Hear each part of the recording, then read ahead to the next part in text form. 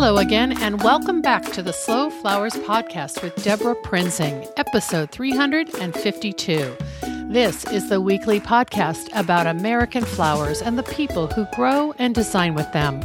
It's all about making a conscious choice, and I invite you to join the conversation and the creative community as we discuss the vital topics of saving our domestic flower farms and supporting a floral industry that relies on a safe, seasonal, and local supply of flowers and foliage. This podcast is brought to you by slowflowers.com, the free, nationwide online directory to florists, shops, and studios who design with American-grown flowers, and to the farms that grow those blooms. It's the conscious choice for buying and sending flowers. And thank you to our lead sponsor for 2018, Florist Review Magazine. I'm delighted to serve as contributing editor for Slow Flowers Journal, found in the pages of Florist Review. It's the leading trade magazine in the floral industry and the only independent periodical for the retail, wholesale, and supplier market. Take advantage of the special offer for a free trial issue at deborahprinzing.com, where you can also find the show notes for today's episode 352. Today's guest is Leslie Jonath, Creative Director of San Francisco-based Connected Dots Media. Leslie has over 20 years' experience in book publishing, creative services, and media business development. And for any of you who dream of producing a book of your own, you'll want to listen closely to her process and her advice.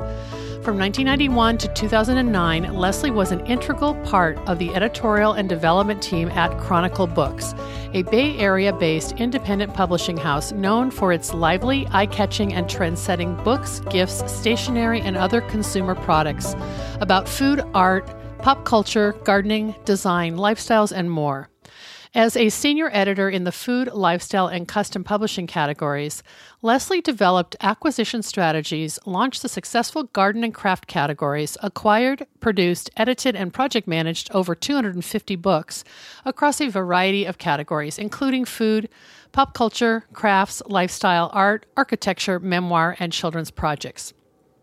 She also created a cause-related publishing model for nonprofit organizations, creating books to benefit Meals on Wheels of San Francisco, PAWS, Bay Area Schools, and Next Course, which provided job and life skills training for incarcerated women. As a director of creative development, Leslie was a founding member and co-director of Chronicle's custom publishing division, creating innovative products for cultural institutions, name brand companies, and retailers. Clients included Baby Gap, Starbucks, Anthropologie, and the San Francisco Ballet. The success of her work in this division led to a position as Director for Creative Services for the company's business development team. As head of creative services, Leslie and her teams conceptualized, produced, and developed innovative beyond-the-book services for custom clients, including videos and other digital products. While at Chronicle, Leslie teamed up with Ariella Shazar to create Ariella's first book in 2002, Flowers for the Table. The book revolves around several seasonal occasions, from a summer wedding in the country to hot-colored poppies on a cold winter's night. After leaving Chronicle Books in 2009, Leslie founded Connected Dots Media, working with clients in book packaging, video production, and concept and content development and production. And she reunited with Ariella Shazar in 2016 to create and publish the beautiful new book, The Flower Workshop, for 10 Speed Press. Leslie has also guided Aaron Benzacane and Julie Chai on the award-winning Floret Farms Cut Flower Garden book. And you've heard both Ariella and Aaron in the past on this podcast. So now we're going to hear from the woman behind those projects and so many others. I've invited Leslie today to talk about two personal book projects that have her name on the cover as author. The first, just out, is called Foraged Art, creative projects using blooms, branches, leaves, stones, and other elements discovered in nature. It was published by Blue Streak Books this week.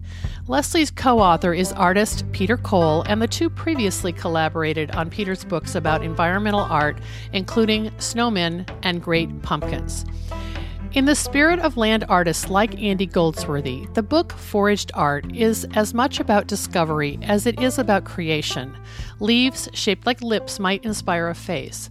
An array of rocks might become an eclectic mosaic. Winter's first snow might be carved into glowing luminaria. Whether you love to look for heart-shaped flowers or you want to make a peacock made with flower petals, readers will find great inspiration and joy in Foraged Art. Art, meditation, and nature meet in this adult-focused activity book, with projects that take inspiration from the natural environment, using blooms, pods, branches, stones, and other natural elements. Divided into chapters by natural elements, flowers, leaves, rocks and pods, and more, the book encourages readers to forage and play outside using nature's seasonal art box. Foraged Art is about making art from what you find and finding art in what you see. Leslie and I will also discuss Feed Your People, an ambitious book that she has been working on for several years, from concept to completion. Feed Your People is a modern community cookbook. Leslie envisioned the need for Feed Your People after she realized that despite the popularity of dinner clubs, pop-up dinners, and holiday entertaining, there were surprisingly few cookbooks or resources that offered practical instruction on cooking for crowds. To that end, she approached the community of big-hearted cooks and chefs, experts who cook for their communities, whose generosity inspired this project. Stories of their gatherings are accompanied by recipes with detailed information on equipment, make-ahead strategies, and tips for cooking for groups from 8 to 40 or even 50. As Leslie explains, on a deeper level, the book is about building and feeding community, and fittingly, she teamed up with 18 Reasons, a beloved San Francisco-based organization that provides classes to low-income residents and hosts monthly community dinners. Leslie wanted this book to inspire cooks everywhere to bring their communities together for a meal, no matter what the occasion, from a simple soup supper to a pasta pot. Whether using paper plates and fingers or cloth napkins, there are recipes around which to create a well-considered, delicious, and memorable event. She sees Feed Your People as a celebration of community, a guide that will encourage people everywhere to feed each other, both literally and spiritually. So let's get started. I know you'll love this conversation, and you can visit DeborahPrinzing.com for episode 352 to see photos and inside pages of Leslie's new books and to follow links to her social places.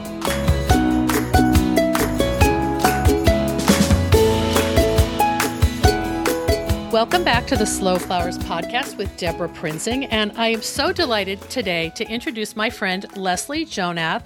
And Leslie's and I are on the line via Skype. She's in San Francisco. Hi, Leslie. Hi, Deborah. Thanks for jumping on the line with me today. I am so excited to be talking to you.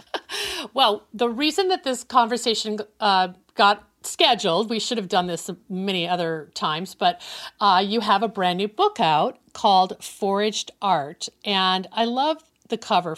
I will share it with our listeners on the show notes at DeborahPrinzing.com.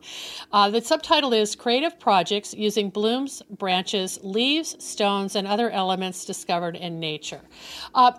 So is it just out? Is it on the news? Is it in bookstores now? It's actually coming on June 5th. Oh. So I just have my advances, but it is out June 5th. Okay, perfect. That was yesterday by the time this gets aired. Tell me about this book. How would you describe it, a little bit further than the subtitle that I just read? How did it come to be, and what, you're an editor and a book diva, and now you're doing art. Tell us about that. Well, Foraged Art started because of a collaboration I have ongoing with an artist by the name of Peter Cole. Mm-hmm. And Peter and I have known each other since college. We went to Middlebury College together. And Peter does beautiful environmental pieces, and he's also a collector. So I've known Peter for years. And when we were when I was actually at Chronicle Books, where I was an editor for many years, I think that I came upon the idea of doing a book about snowmen. There was we were looking for family activities that people did, and one of them in the wintertime is snowmen. So I asked Peter if he would do the snowman book, and he laughed, and because we had been at Middlebury for such a long time, but snow. Never gonna. I know. Well, he's from Santa Barbara and I'm from San Francisco, so there's not that much snow. Oh, but I because see. we had been at Middlebury, there was a lot of snow. And so we did this book that was a snowman book, and Peter can make anything out of anything. So after we did the snowman book, we did a Snowy Dick, the great white whale. We did a Stegosaurus. We did snow bugs. So Peter and I embarked on a process of working on a kind of kid-friendly environmental art. And after we did snowmen, we did sandcastles, and then we did pumpkins. And to give you an idea of how creative Peter is, our typical process is that I come up with the ideas or some of the ideas, and I send him a table of contents. And he called me one day and he said, "Leslie, I can't make Mount Rushmore in a pumpkin." And I said, "Yes, you can, Peter. You're a genius. You can do anything." And he did. Though after he squawked, he then ended up creating the Mona Lisa. He carved the Mona Lisa into a pumpkin. I think I saw that. Really that's amazing. I think I saw that photo online. He is a magical person. So for many years, I wanted to do a book. Again, I wanted to do something that was environmentally based. And we thought about doing something that was really about a kid's book that was along the lines of play with your world. But then when we started to look at creating this book, so often is the process of doing a book, you really do have to think about who's the audience, how are people going to use this, and also, really importantly, how are we going to get this done? And so once we figured out that, sort of containing the kind of materials, not making it be so far-ranging, but actually to contain the materials to flowers and things you could find around. And so then, as is the case again with lots of book concepts, as they evolve. And so it went from being a kind of fun kids book to more of a mindfulness meditation book. And I realized, again, after having worked with a lot of floral designers, that part of the joy of being in the garden is knowing how to look at things. And so when Peter and I started working on the Forged Art book, he really applies a lot of the fine art principles of painting to making forged art. So whether it's patterns in nature or it's fractals or it's making spirals, working with color, he uses a lot of those same techniques to then make forged art. And also, it's a much more simple process. What I liked about creating the book is that so much of it was in response to where we were, as opposed to superimposing one's idea of what one thought one was going to make, which often you start making one thing and you end up making something else. I love that, because I think I hear so often from people like, well, the flowers will tell me what to do. And I think that seems to be the spirit in which this book was created. I'm looking at the project that I just actually thought was so charming, the twig stars, where you used little Y shapes from branched twigs and made the tips of stars and kind of like a 5-point or a 6-point star.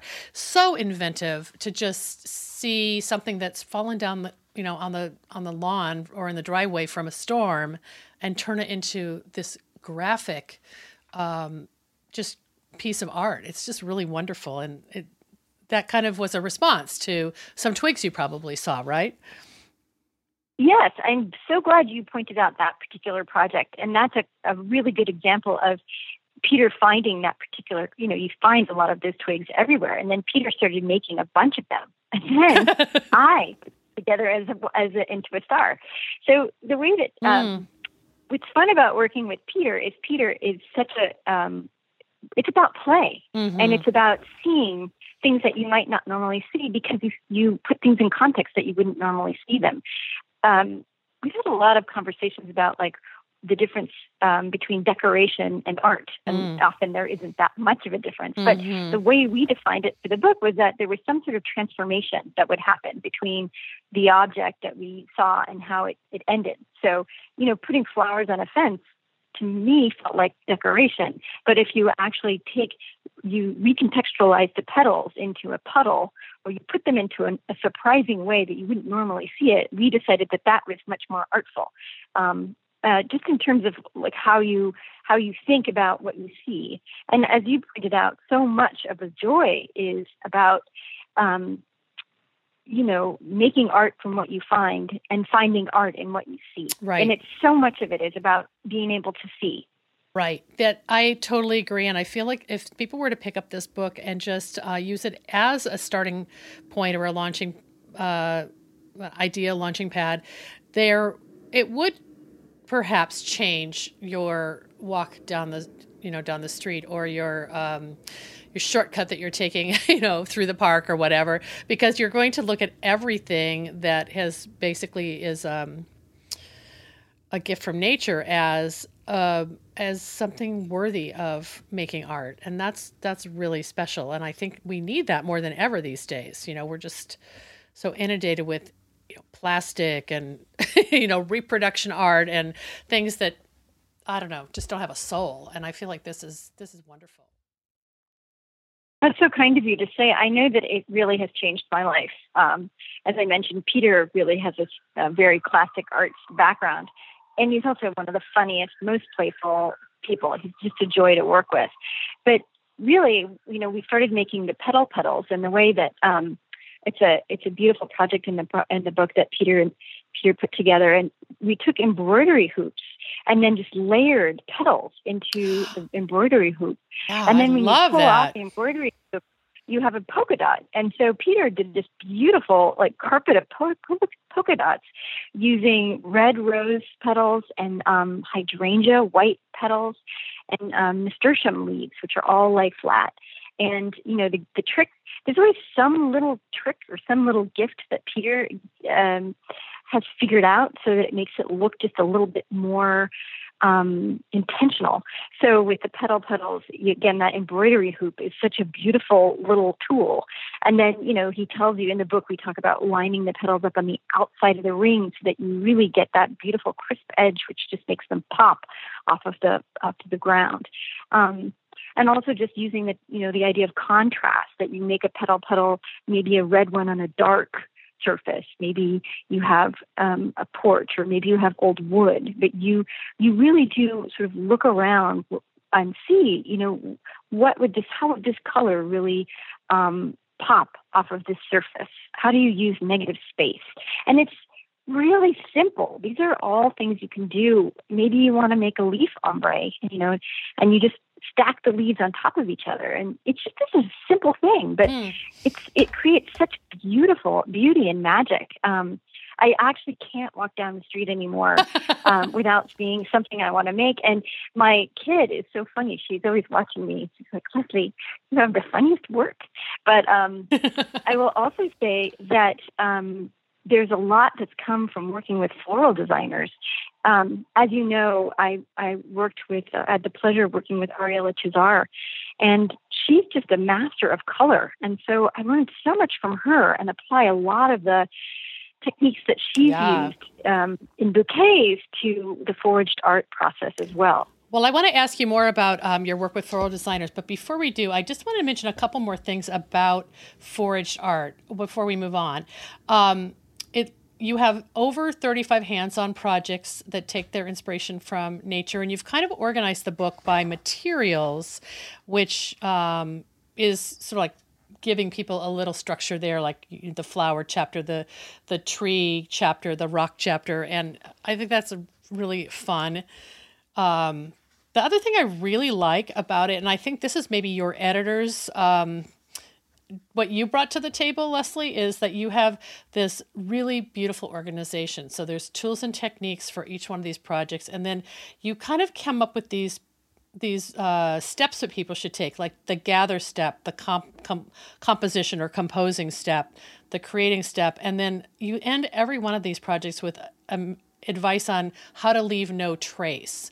And can you talk a little bit about that? I think that's just really beautiful that you've thought about art not adding more, more waste to our world. I think that's really neat the way you've done that.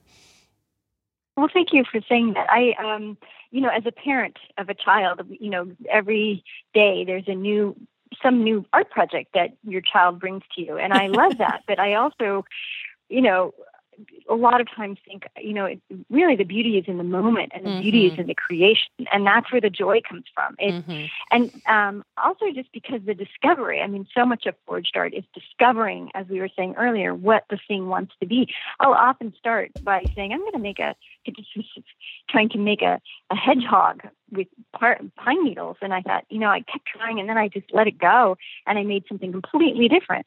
So that joy of just letting the thing emerge is so much of kind of our own sense of what life is.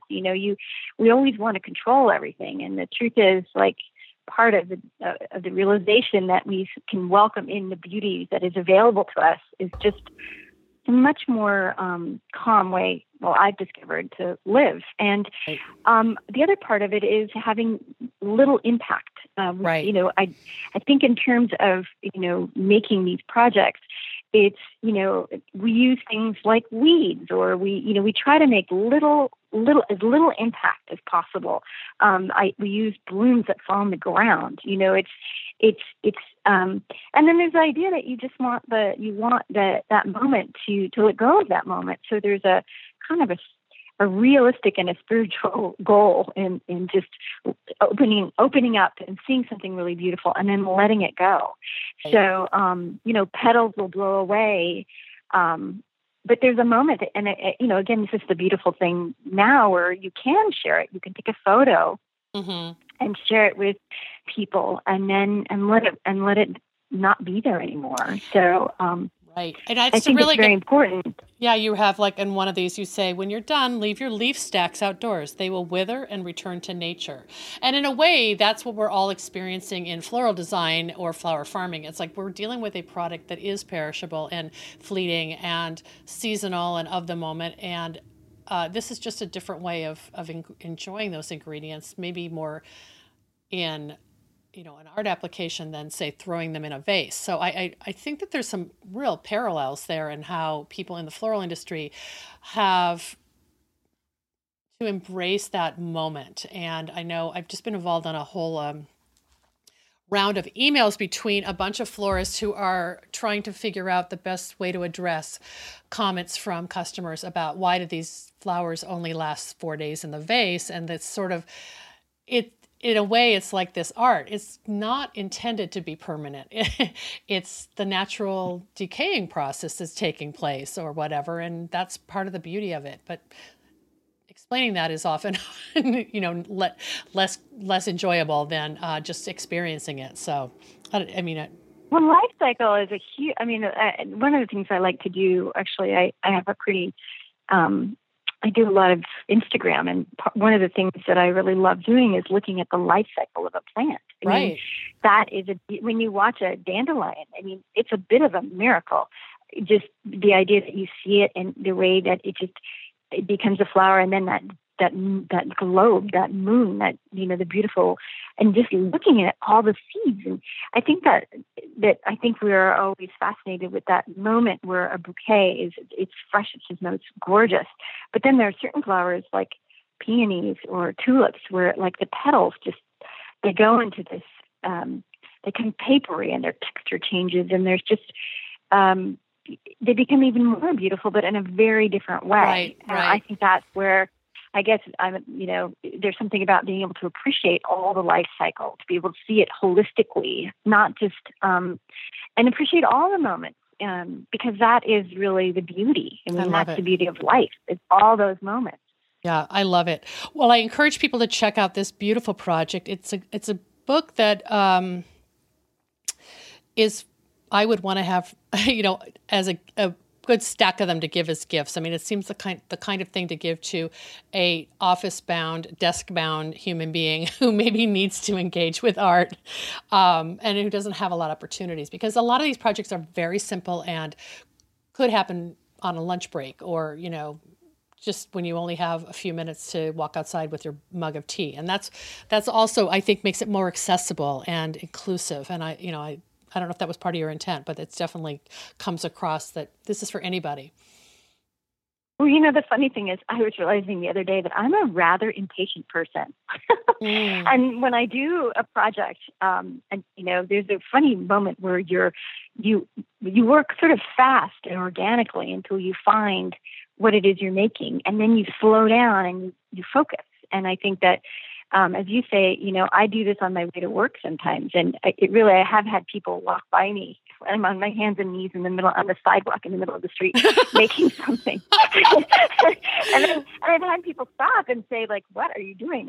And at one point I was making something. It wasn't really working. And I stood up, and this man he was standing above me, and he was like, No, you got to finish. I'm waiting. I love it.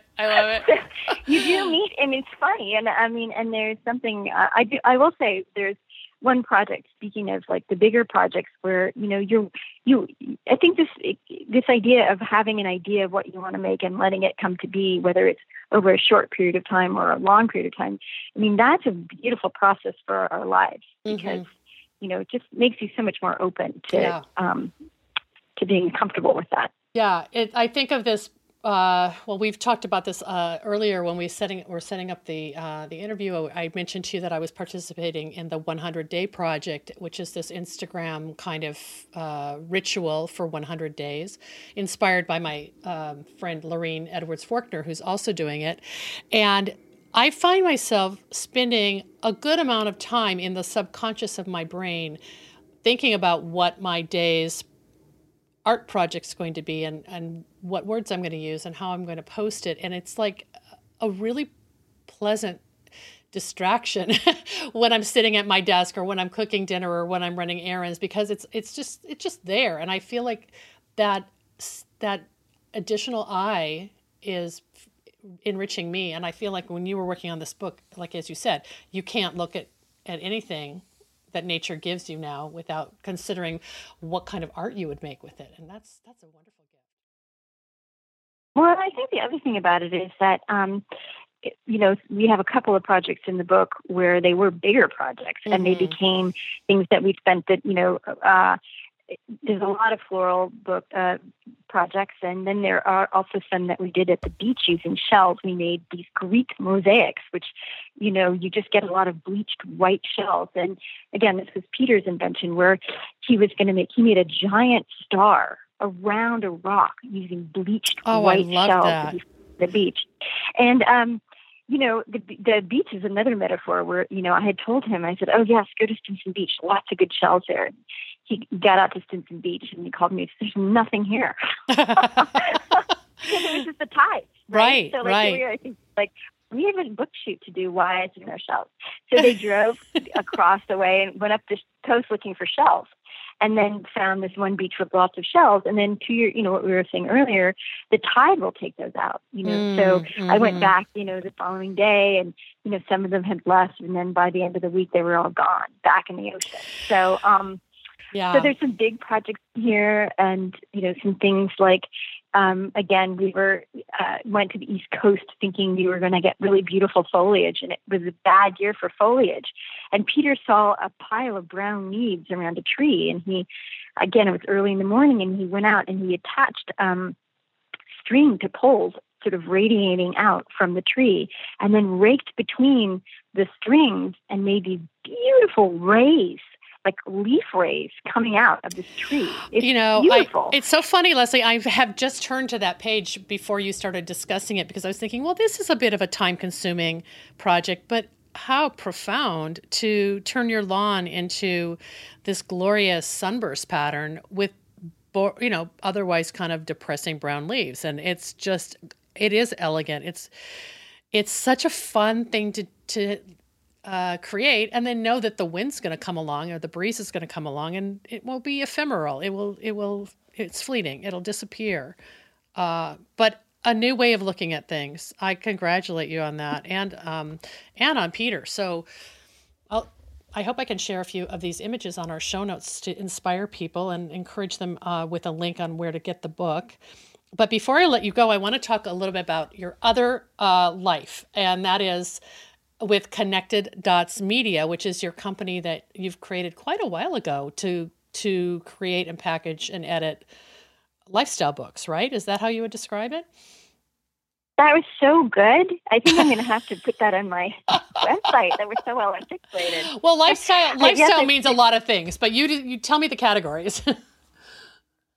Yes, no, I was at Chronicle Books for many years. I was a cookbook editor, and then I became the garden book editor, and then lifestyle books, which includes interiors and sort of how we live. And so I do book packaging, or it's really being a producer, where I will work on an idea and then do all the production behind it, whether it's figuring out what the concept is and developing the concept, and then working on the art and the text and making it into, I think at this point, I think the word book is also just the content, I think, because now book content is used in so many ways. So in some ways I'm a book producer, but I also really I do all the content creation. It's what I guess I do. Yeah, I like that. And that's what, when you started to say you connect people or you connect ideas, that's connected dots. So it's a aptly named company and based in San Francisco. When did you start that, Leslie? About 10 years ago? Yeah, about 9 years ago. Okay. As I mentioned, I had been at Chronicle Books for 18 years, and it was a fantastic, fantastic place to be. And as an editor there, really so much of it was looking for different subjects and different projects. But again, it's more projects that were appealing. And, I loved the garden books. I loved doing flower books. And I do a lot of cookbooks. So most of my work is cookbooks, garden books, memoir, not really memoir, but some form of personal story. Yeah. Yeah. So was Ariella the first florist you worked with? And I mean, her book that you guys did together, I believe, isn't it called Flowers for the Table? The first book we did together while I was at Chronicle was called Flowers for the Table. And then the book that came out more recently was The Flower Workshop. And I know. I had her on the podcast, and she talked about the fact that like only being able to work with you on that second book was like, that was the incentive she needed to jump into such a time-consuming project, because there was a big spell of time there between those two books, right? Yes, and it was, the flower world really evolved. When she did her first book, really sort of the first wave. It wasn't really the first wave, but it was a different time. And now there's so many interesting people doing interesting things, and her philosophy and how she sees the world similarly has influenced so many people. I agree. And the community of flower people, it's such a rich, interesting community, and people are doing such beautiful things. So in some ways, her second book just was I think the timing for it was right. I think it was so wonderful to see her do it. I agree. That was, when did that come out? About 3 years ago, 2016? Yeah. Okay. It's The Flower Workshop is a beautiful book, and I know that you guys loved collaborating together, and that was a project from in your new role as sort of this content creator for books and other things through your own company, right? Although you had a different, was 10 Speed Press the publisher on that?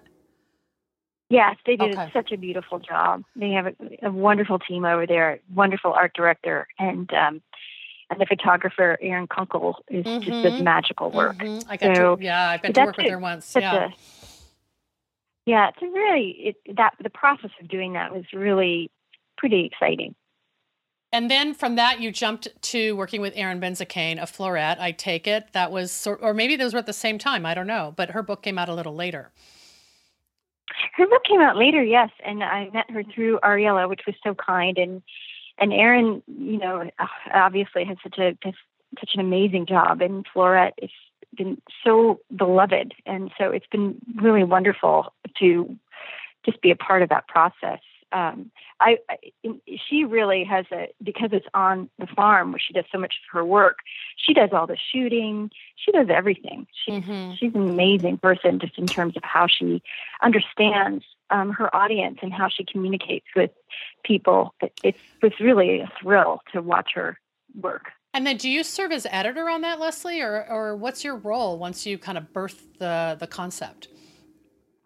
Well, each book has I have a completely different role. It's not completely different, but just it depends on what the book and what the person needs. You know, I mean, in some cases, I will work very hard on the concept with the author. In some cases, as with was the Foraged Art book, it'll be my idea. But every single idea, there's a certain amount of just figuring out what the focus is, who the audience is. What do the visuals need to say, and then guiding it through its production process. Right. Because you might start off with an idea, and as you evolve towards, the actual project, you make discoveries, which is kind of like Foraged Art. But there's a way of it is, yeah, and I think I just did this. We were just earlier talking about this cookbook that I was working on, where it just, as you get deeper and deeper into a project, it evolves, and it's hard to stay on track. You got to stay on track, but at the same time make room for those discoveries, because that's the joy of doing these things. I mean, books are very intense. They're very labor intense. They can be lonely sometimes. It's you're trying to say something, and it's a big process, I've found. So I try to help the people I'm working with just stay on track, feel supported, work through problems, come up with solutions. Sometimes I clip flowers. I go out in the garden with them. We talk. I love it. I love what I do because it's very creative, and I love collaboration. It's really the process of collaboration is really a process of growth. Well, I think you collaborated with a huge group of people in this new book that's coming out called Feed Your People. And I'd love to I know it's not flowers per se, but it's definitely got a farm to table vibe. But can you talk a little bit about that book? Because you're the author of it, right? Yeah. So every year my family has a vodka and ladka party. And my mom makes 180 ladkas.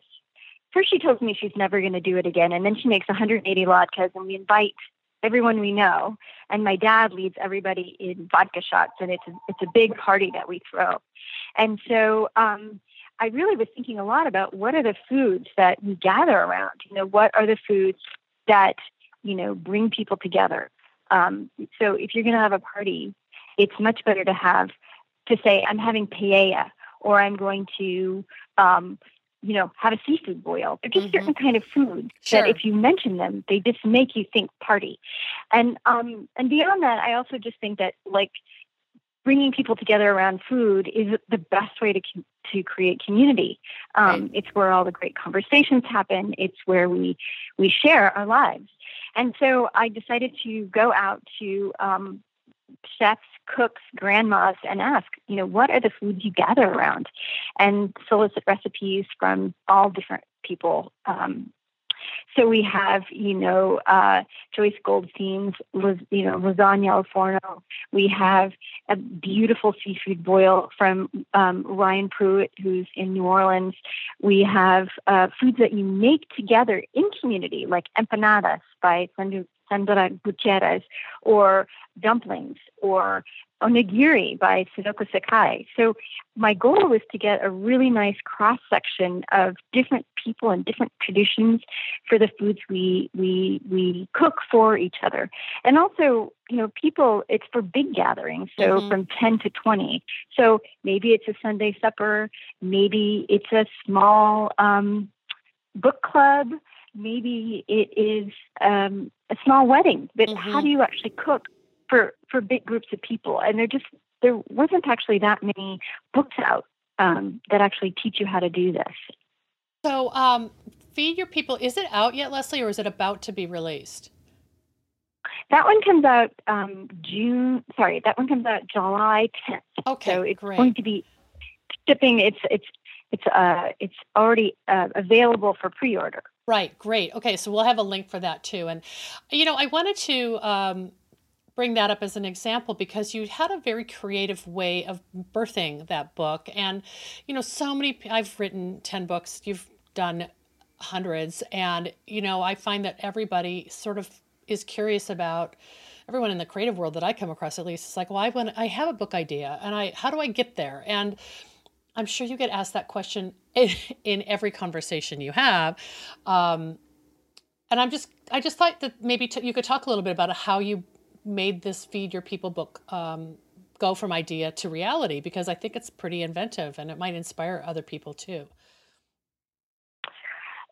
Every single book, I think the key is whenever I have an idea for a book, I always have to see, like, how does that idea stay with me? So a lot of times we'll have different ideas for books, but usually there's one or two that I can't really get out of my head until I make them happen. And usually that's because I love it. Because I see somewhat of an, again, I've been doing publishing for such a long time, but I think a lot of it is I'll go and I will look for a book that solves a problem that I need. Like, as I was saying, when I was doing this thing for Feed Your People, it was like, wow, I do this ritual, but I would like to know how other people do this. How do I actually cook for 10 people? And I realized all the cookbooks that I was seeing, the yield was 4 to 6, and then but nobody actually told you, like, how do you do that? What kind of equipment do you use? Like, what's the timing? And what's the best recipe? And so the more I started to research it, the more I realized, wow, there's nothing out here that really tells me how to do it. And there's nothing out here that actually speaks to the idea of what it means to have a big batch gathering. Like, why do people do this?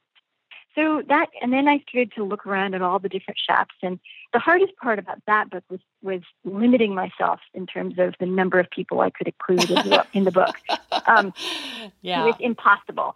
In that book, I was lucky enough to have a wonderful team of people who helped me put it together. And I worked with this lovely cookbook author. Her name is Jessica Battalana. She has her own book out called Repertoire, which is a wonderful book. But she would, I kept trying to shove recipes in every time she would say, "Are we done yet?" And I'd say, "How about this one over here?" So anyway, so the point is that was one where that idea just really captured me. And then, as is the case, sometimes I couldn't find a publisher who believed in the concept, which was surprising, but sometimes that happens. And so I did a Kickstarter. And I partnered with a wonderful nonprofit by the name of 18 Reasons, and they host community dinners. And what we did is that we had a Kickstarter and we raised the money. And then when we were doing the recipe testing, if you're going to test a recipe that feeds 20 people, you better have people you can feed. Right. So we did some recipe testing at 18 Reasons for the book and then fed a lot of the community. And that's how we recipe tested for that book. So yeah, as you were saying, sometimes if I'm so captured by an idea, even when people will say they don't necessarily think it's right for them, I think, well, and how do I do this? And how do I partner with a local organization who will see some benefit from this? Half the proceeds go to them. So I'm super excited about that. That's fabulous, and then Leslie. We did the Kickstarter. Yeah, it comes from a kind of a deep place of it. I don't even call it a passion project. I call it a compulsion project. It's your mission project. So how much money how much money did you actually raise on that Kickstarter campaign? Well, we raised $40,000 on the Kickstarter, which sounds really good. They do take a percent, and then you do have to pay. You do have to send out the prizes, and Oh, right, the fulfillment. I think I think the Kickstarter is a wonderful way to do it. We created a community of 400 people, and that's you got to take that seriously too, though, because then you've got 400 people who are very invested in your book. So you write updates, and if you fall behind, you have to write lots of love notes. So, but it's been wonderful. I do feel like every time I do a post, the Kickstarter people are so lovely. They're very excited, and that makes them continue on. Well, and then are you actually self-publishing then, or did you ultimately find a publisher? Well, we actually did find a publisher who's handling the distribution. Okay. I think with books, the main thing that's hard about self-publishing is you don't want to end up with books in your garage. Right. So but there are lots of services like Blurb or self-publishing services where you wouldn't necessarily buy the printing, but in this case we knew we wanted to get a wider distribution, so we partnered with Powerhouse Books out of New York, and they do very beautiful visual books, just gorgeous. And so we're very fortunate because I just got an advance of the book, and they did such a beautiful job on the printing. I'm very excited about that. Well, I didn't mean to ask so many businessy questions, but I think it's just a wonderful example to, I don't know, when you said it's a compulsion book, it's like I love that because I think that is something that captures your compulsion and your passion and enthusiasm, and the fact that you were driven to create this book just captures the imagination of everybody who wants to have a little part of that experience. And if they can make a small contribution to a Kickstarter campaign and then end up in a few years with that actual book in hand, I mean, that's just talk about community, Leslie. That's truly a reason to celebrate creating community. And I just love the idea. So yeah, congrats on that. Well, it was really good. I think the thing is that whenever you do a project, I felt very much like, how do you include people in that? And so Feed Your People became this funny combination of it took a long time because there were 70 authors and we had to double batch test all the recipes. I like to say it was like 3.5 years, 400 Kickstarter members, 60 authors, 100 recipes, thousands of photographs, and one nervous breakdown. And now we have the book. Great. I love it. Well, I think that's great. So I know you have a presence on Instagram. Is there any other way that people can follow you? I'll be sure to share that link on our show notes for this episode. I'll share links to your books and maybe your website, and people can kind of check you out and follow along with what's next. And I asked you what's next for Leslie, and you said a big long nap. So, but I'm sure you have some books in your imagination still distracting you. Well, I do actually have. It's funny, after doing something that's big like Feed Your People, Foraged Art was a little bit inspired by the need to kind of pull in.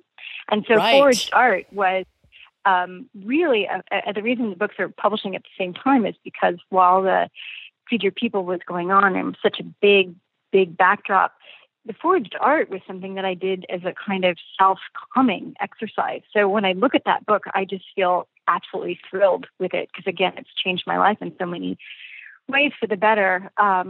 So we do have another variation on the Foraged Art book, which will be more about foraged art for kids. And it will have different projects that are, well, they're not going to be kid-like, but they'll appeal to children. Mm-hmm. It'll be a little bit more playful. So I'm excited about that. And again, working with Peter Cole is such an incredible joy. And our photographer, Rory Earnshaw, who is also in Marin and is just a lovely, lovely photographer. And so I'm looking forward to doing that project. That's fantastic. I think that will be a really fun follow-up to this book. Wow. Well, thank you so much for telling your story and talking about books, which is one of my most favorite topics. And I've known you over the years and always adored the few times we've had to see each other in person, more it's long distance. But I still have vivid memories of that fabulous book launch party you threw for Ariella at your house in San Francisco that I got to attend. And just what a lovely gathering that was. And to toast your good friend and such a talent and on the occasion of her book. So thanks for including me in that and for sharing your story here today. Thank you so much for inviting me to be on the show. I love what you do. I love your work, and I'm just really honored to be a part of it. That's great, Leslie. Well, everyone who's listening, you can come to the DeborahPrinzing.com to see all of the things that we've been discussing. Leslie will be featured on June 6th. Episode 352. And I'm just glad that we could hear your story and kind of bring you more into the flower world after you've been distracted by all that cooking. So thanks a lot, Leslie. Thank you so much. Okay, talk soon. Bye-bye. Okay, thank you. Bye-bye.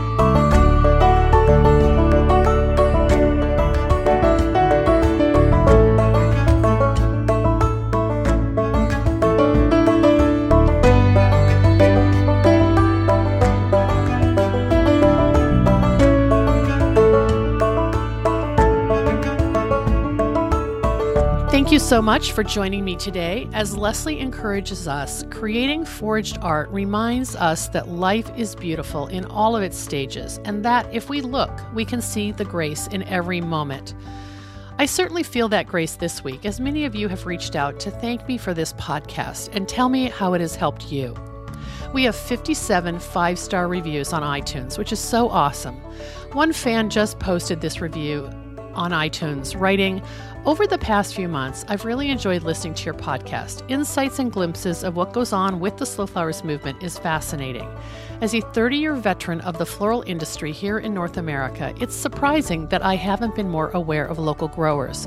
Thank you for encouraging the local farms to grow flowers that we can utilize so we can help spread the news of buying American-grown flowers." Well, I'm encouraged by the amazing participation in our many opportunities to network, connect, and educate, and this is a bountiful month for doing so. With American Flowers Week coming up on June 28th through July 4th, with the live celebration of American Flowers Week taking place on Friday, June 29th in Washington, D.C., and with the many marketing and branding tools available for your use for free, please take advantage of being part of this community. If you're not on our mailing list, you can find a link to the June Slow Flowers newsletter in today's show notes. Catch up on Slow Flowers members and their fantastic activities in that link. Please make your reservation for the Slow Flowers Summit. Our second annual Slow Flowers Summit takes place in the heart of American Flowers Week, and we have an inspiring lineup of speakers, gorgeous flowers, fun and interactive design activities, and of course a chance to stretch your imagination in a thought-provoking and stimulating one-day environment. You can find all the registration details at slowflowerssummit.com and via links that I'll share in this week's show notes. I'm grateful to our entire community of flower farmers and floral designers who together define the Slow Flowers movement. As our cause gains more supporters and more passionate participants who believe in the importance of the American cut flower industry, the momentum is contagious. I know you feel it too. I value your support, and I invite you to show your thanks with a donation to support my ongoing activity, including advocacy, education, and outreach. You can find the donate button at deborahprinzing.com in the right column. The Slow Flowers podcast has been downloaded more than 324,000 times by listeners like you. Thank you from the bottom of my heart for listening, commenting, liking, and sharing. It means so much. Thank you to our sponsors who have supported Slow Flowers in all of our programs. They include Arctic Alaska Peonies, a cooperative of passionate family farms in the heart of Alaska, providing bigger, better peony flowers during the months of July and August. Visit them today at arcticalaskapeonies.com. The Seattle Wholesale Growers Market, a farmer-owned cooperative committed to providing the very best the Pacific Northwest has to offer in cut flowers, foliage, and plants. The Growers Market's mission is to foster a vibrant marketplace that sustains local flower farms and provides top-quality products and services to the local floral industry. Find them at seattlewholesalegrowersmarket.com. Longfield Gardens provides home gardeners with high-quality flower bulbs and perennials. Their online store offers plants for every region and every season, from tulips and daffodils to dahlias, caladiums, and amaryllis. Visit them at longfield-gardens.com. Syndicate Sales, an American manufacturer of vases and accessories for the professional florist. Look for the American flag icon to find Syndicate's USA-made products and join the Syndicate Stars loyalty program at syndicatesales.com. Johnny's Selected Seeds, an employee-owned company that provides our industry the best flower, herb, and vegetable seeds, supplied to farms large and small, and even backyard cutting gardens like mine. Check them out at johnnysseeds.com. The Association of Specialty Cut Flower Growers, formed in 1988, ASCFG, was created to educate, unite, and support commercial cut flower growers. Its mission is to help growers produce high-quality floral material and to foster and promote the local availability of that product. Learn more at ascfg.org. Mayesh Wholesale Florist, family-owned since 1978. Mayesh is the premier wedding and event supplier in the U.S., and we're thrilled to partner with Mayesh to promote local and domestic flowers, which they source from farms large and small around the U.S. Learn more at mayesh.com. Certified American-Grown Flowers. The Certified American-Grown program and label provide a guarantee for designers and consumers on the source of their flowers. Take pride in your flowers and buy with confidence. Ask for Certified American-Grown Flowers. To learn more, visit americangrownflowers.org. I'm Deborah Prinzing, host and producer of the Slow Flowers podcast. Next week, you're invited to join me in putting more American-grown flowers on the table, one vase at a time. And if you like what you hear, please consider logging onto iTunes and posting a listener review. The content and opinions expressed here are either mine alone or those of my guests alone, independent of any podcast sponsor or other person, company, or organization. The Slow Flowers podcast is engineered and edited by Andrew Brenlin. Learn more about his work at soundbodymovement.com.